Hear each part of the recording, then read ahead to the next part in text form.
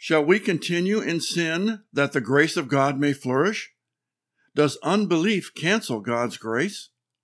Are we to keep the law of Moses today while under grace? And does Paul introduce a new paradigm for justification here in Romans chapter 3? Greetings, I'm Dr. Paul Felter. Welcome to the Rightly Dividing the Word of Truth podcast. My YouTube channel is Primal Bible. Here and on YouTube, I expose church fallacies and flawed Christian traditions with Bible truth.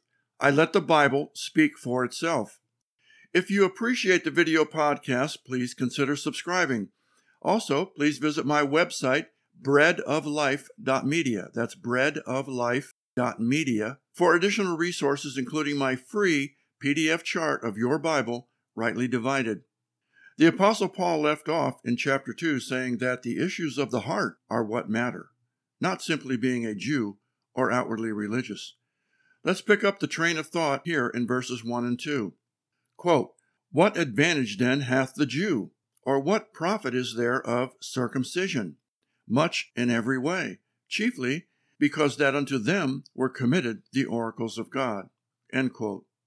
So was there an advantage to being a Jew in Paul's day? Paul says yes, for the Jews were given the oracles of God. That's the law of Moses. The law of Moses was never given to Gentiles. If a Gentile wanted to be saved, he had to convert to Judaism, be circumcised, and keep the commandments of the law. He had to become a proselyte. Even Jesus told the Samaritan woman at Jacob's well, quote, "Ye worship ye know not what. We know what we worship, for salvation is of the Jews." John 4:22. The Jews had a distinct advantage over Gentiles, having been given the law of Moses, and by being immersed in the law of God from their youth. Verse 3, quote, "For what if some did not believe? Shall their unbelief make the faith of God without effect?" End quote. God gave the law of Moses to Israel, but there were some that did not believe nor follow the law of God. Did that mean that there was something flawed with the law of God? Did their unbelief nullify the law? Paul answers his own question in verse 4. Quote, "God forbid.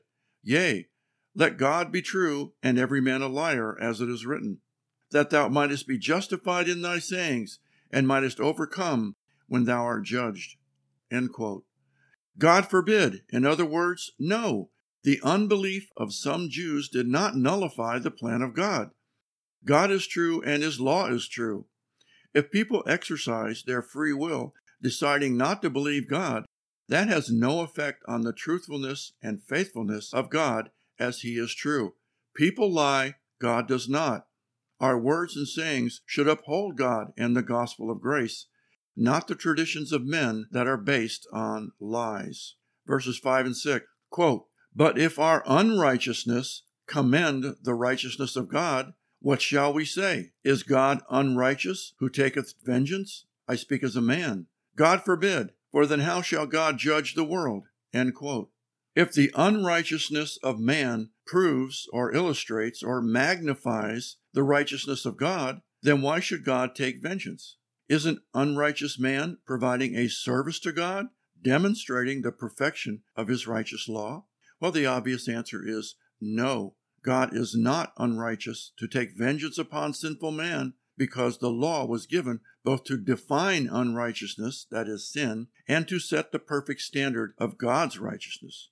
God's perfect law, being glorified in contrast to man's sin, only reveals the total depravity of man, to which the law was given. Mankind chose to do evil even after God gave the law, so man is without excuse and fit for judgment. Verses 7 and 8, quote, "For if the truth of God hath more abounded through my lie unto His glory, why yet am I also judged a sinner? And not rather, as we being slanderously reported, and as some affirm that we say, Let us do evil, that good may come, whose damnation is just." End quote. Paul had been preaching the gospel of grace for many years, and some accuse him of what we call today cheap grace. Some said, "Let us do evil, let's sin even more, that increasing glory may abound to God," from the contrast of man's sin and God's perfect law. If that proposition be so, then why is man judged as a sinner? Isn't God's glory enlarged, juxtaposition with man's sin? The proposition is laughable and must be rejected. Anyone that thinks grace to be a license to sin, or that God's glory is enhanced by their sin, does not understand grace and needs to validate their own salvation. Verse 9, quote, "What then? Are we better than they? No, in no wise. For we have before proved, both Jew and Gentile, that they are all under sin." End quote. In the end, are the Jews better off than Gentiles? Paul says no, for he has shown that the Jews could not keep the law of Moses, and the Gentiles are natural pagans. Therefore, all are under the burden and penalty of sin. Verses 10 through 12. "As it is written, there is none righteous, no, not one. There is none that understandeth. There is none that seeketh after God. They have all gone out of the way. They are all together become unprofitable, and there is none that doeth good, no, not one." End quote. Paul quotes the Old Testament frequently. Here he quotes, "Every one of them is gone back. They are all together become filthy. There is none that doeth good, no, not one." Psalm 53, verse 3. The Jews at Rome were probably not pleased with Paul's writing, but it's the truth. Most people pursue their own desires and not the Lord. Most believers in America and Europe are playing church on Sunday, but simply do their own thing the rest of the week. They give lip service to God on Sunday, then follow their own fleshly and worldly desires till the game is played a week later. Verse 13 and 14. Quote, "Their throat is an open sepulchre. With their tongues they have used deceit. The poison of asps is under their lips, whose mouth is full of cursing and bitterness." End quote. Paul uses some blunt, harsh language here to describe those that rebel against God, but it's again the truth. I can't imagine the stench of an open sepulchre, but that's how the Lord describes the throat of liars and blasphemers. Poison is in their mouth, and what they say blasphemes God and leads others astray. And all that comes from their ungodly, dark heart. What comes forth from the mouth originates in the heart and mind. Whatever controls your mind controls your tongue. We should have the mind of Christ. Verses 15 and 16, quote, "Their feet are swift to shed blood. Destruction and misery are in their ways." End quote. Sin makes one worse and worse, at some point driving people to sexual perversion and violence. Look no further than the Church of Rome, with widespread homosexuality and pedophilia.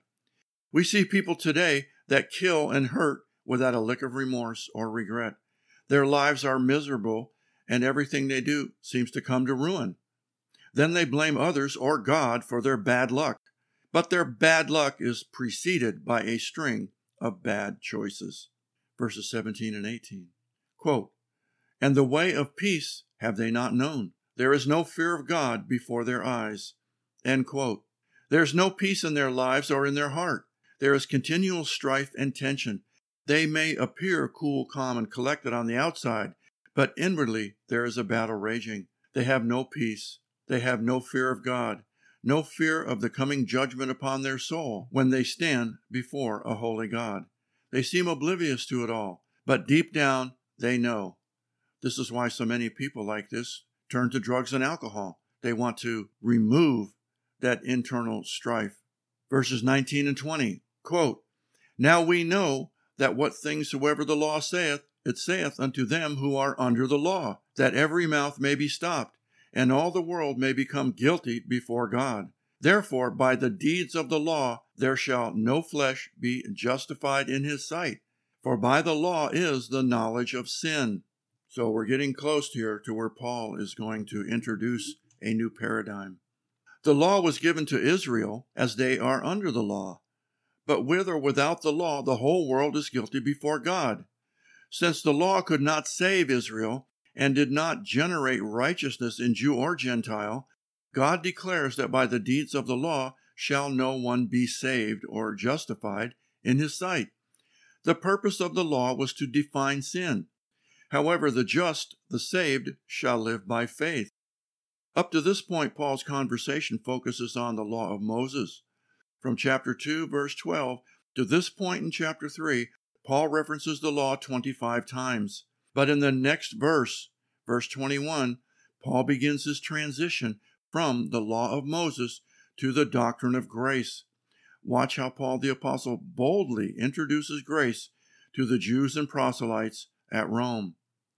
Verse 21 and 22, quote, "But now the righteousness of God without the law is manifested, being witnessed by the law and the prophets, even the righteousness of God, which is by faith of Jesus Christ, unto all and upon all them that believe, for there is no difference."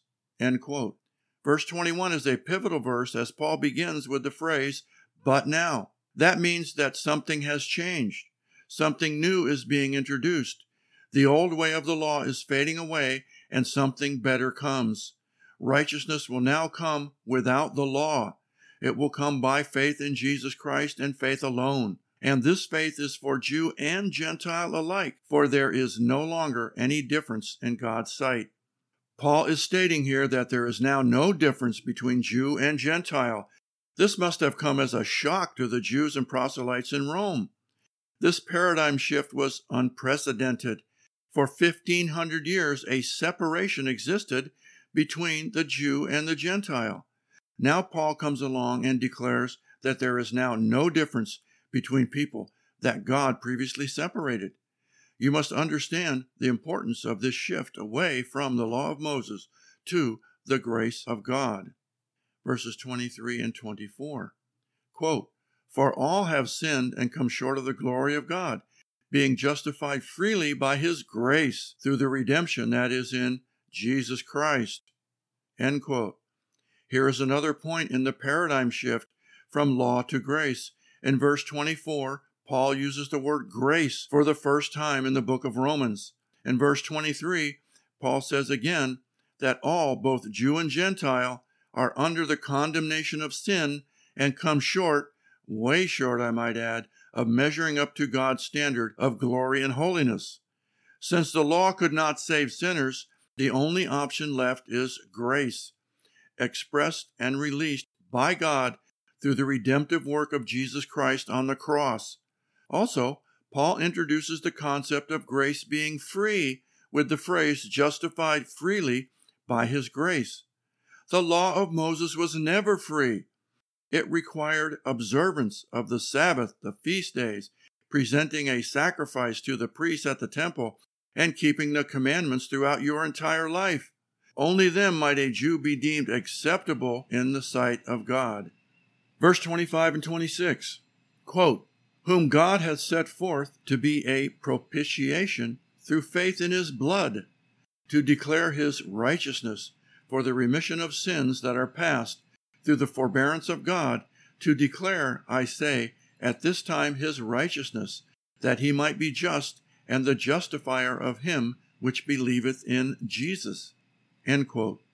God has now replaced the keeping of the law as a sign of the believer's faith with simple faith in the blood of Jesus as the propitiation or the appeasement of God's wrath and hatred of sin. In other words, the judgment and wrath of God against sinners is satisfied by the blood of Christ for those that believe, having faith in Jesus' atoning death on the cross. Those that believe in Jesus are now justified before God by the blood of Christ, not observance to a law they could never keep anyway. Verse 27, quote, "Where is the boasting then? It is excluded. By what law? Of works? Nay, by the law of faith." End quote. Can believers boast of this newfound salvation through grace? No, not at all. Grace is unmerited favor. We don't deserve grace. We didn't earn grace, so there's no room for boasting.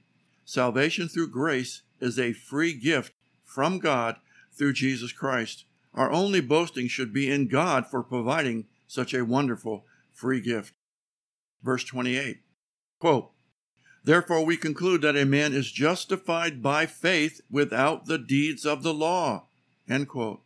Paul summarizes this new message of grace. He began in verse 21 with the conclusion that a man is right before God by faith and not the works of the law of Moses.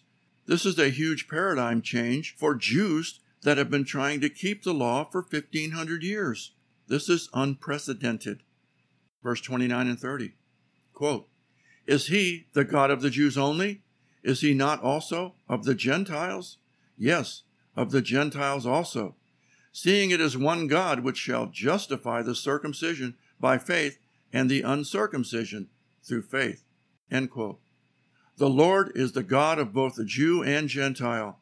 This is also a new concept, as previously Gentiles had to convert to Judaism, be circumcised, and keep the law of Moses to be saved. But now Gentiles can be saved as Gentiles by faith in Jesus Christ. Faith matters in this new paradigm, not circumcision. Verse 31, quote, "Do we then make void the law through faith? God forbid. Yea, we establish the law." End quote. Even though we are not under the law, we establish the law. Well, what does Paul mean by establish the law? To establish something means to uphold, to sustain, to confirm or verify. The law of Moses established the fact that all mankind are sinners and cannot, via their own effort, please God. We have all established that fact in our own lives. The fact that we must have God's grace through faith establishes the formal accusation of sin the law places on sinful mankind. The law confirms that we are sinners and upholds our deserving of death. But the grace of God triumphs over the condemnation of sin via the law. Well, thank you for joining me. That concludes this video podcast on Romans chapter 3. Be sure to subscribe to my channel and click the notification bell for upcoming videos and podcasts. If you enjoyed it, please subscribe and give a like. See you next time in Romans 4. God bless.